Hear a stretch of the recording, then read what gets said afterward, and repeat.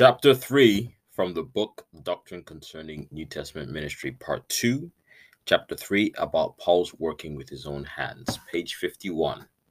That we might not be chargeable to any of you, not because we have not power, but to make ourselves an ensample unto you to follow us. For even when we were with you, this we commanded you, that if any would not work, neither should he eat.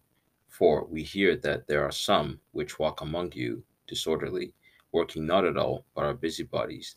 Now, them that are such we command and exhort by our Lord Jesus Christ, that with quietness they should work and eat their own bread. 2 Thessalonians chapter 3, verses 6 to 12. It is evident that Paul did not always work even when he was preaching in the area of Thessalonica, one of the major ports of Macedonia.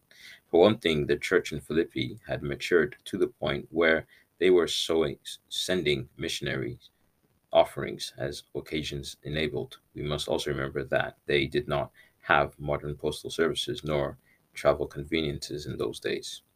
He wrote how that in the beginning of the gospel, that is when he was starting new churches, they had supplied all of his needs abundantly. Now, ye Philippians, know also that in the beginning of the gospel, when I departed from Macedonia, no church communicated with me as concerning giving and receiving, but ye only. For even in Thessalonica ye sent once and again unto my necessity.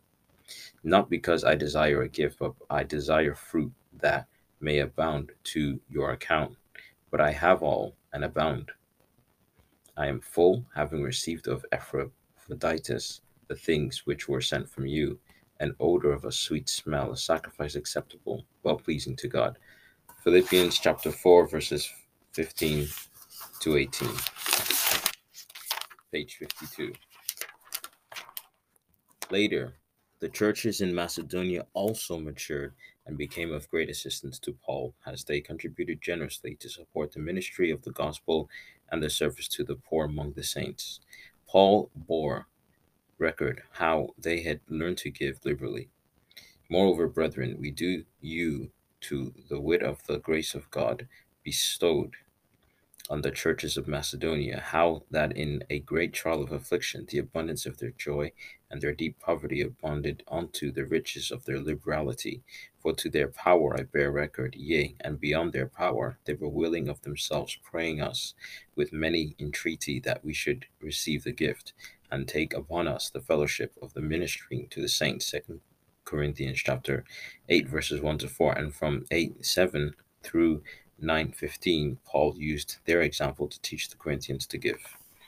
Paul told the Corinthians how he had kept himself from being burdensome to them when he was ministering there. His needs were supplied by offerings from Macedonia.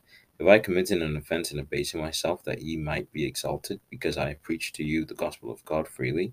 I robbed the churches, other churches, taking wages of them to do you service. And when I was present with you and wanted, I was chargeable to no man, for that which was lacking to me, brethren, which came from Macedonia, supplied. And in all things I kept myself from being burdensome unto you. And so will I keep myself. 2 Corinthians chapter 11, verses 7 to 9. It is obvious that Paul used the words robbed and page 53, wages, his subtle exaggerations for his having received free will offerings from other churches. He used those words to drive home the point of the obligation the Corinthians had towards him while he ministered in their church. He was pointing out to them that they, not others, should have been meeting his needs. Obviously, Paul did not work with his own hands while in Corinth, although he ministered there well more than a year, according to historians. He earned his own livelihood there, he would have had to mention that fact, and he would have had to change the emphasis of his teaching on the subject of their obligation to support him. Paul also told them that he had the power, Greek, exousia, translated elsewhere, privilege, authority, liberty, right, to forbear working, but that he had not used that power for the special reason he mentioned. From these and other considerations, it becomes apparent that Paul actually spent very little time working with his own hands. Just how long or how much time did Paul actually spend in tent making or working with his own hands? There are a number of indications that he spent very little time in such work. Consider the following. According to the testimony that Paul gave of his own lifestyle, it would have been impossible for him to have engaged in business on a regular basis. He could not have engaged in any ongoing commercial activities. Consider the following. Page 54. Statements. Even unto this present hour we both hunger and thirst, and are naked, and are buffeted, and have no certain dwelling place. First Corinthians chapter 4, verse 11. A very poor testimony for a craftsman. In weariness and painfulness, in watchings often, in hunger and thirst, and fastings often, in cold and nakedness. Second Corinthians chapter 11, verse 27. In labors more abundant, in stripes above measure, in prisons more frequent, in deaths often.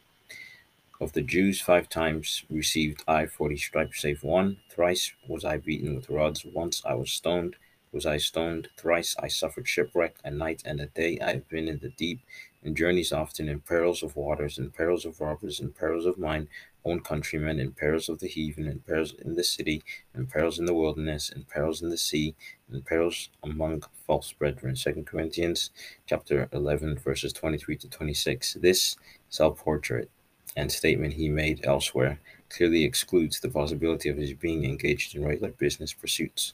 It is apparent then that Paul's tent making was for a special purpose at a special time and place.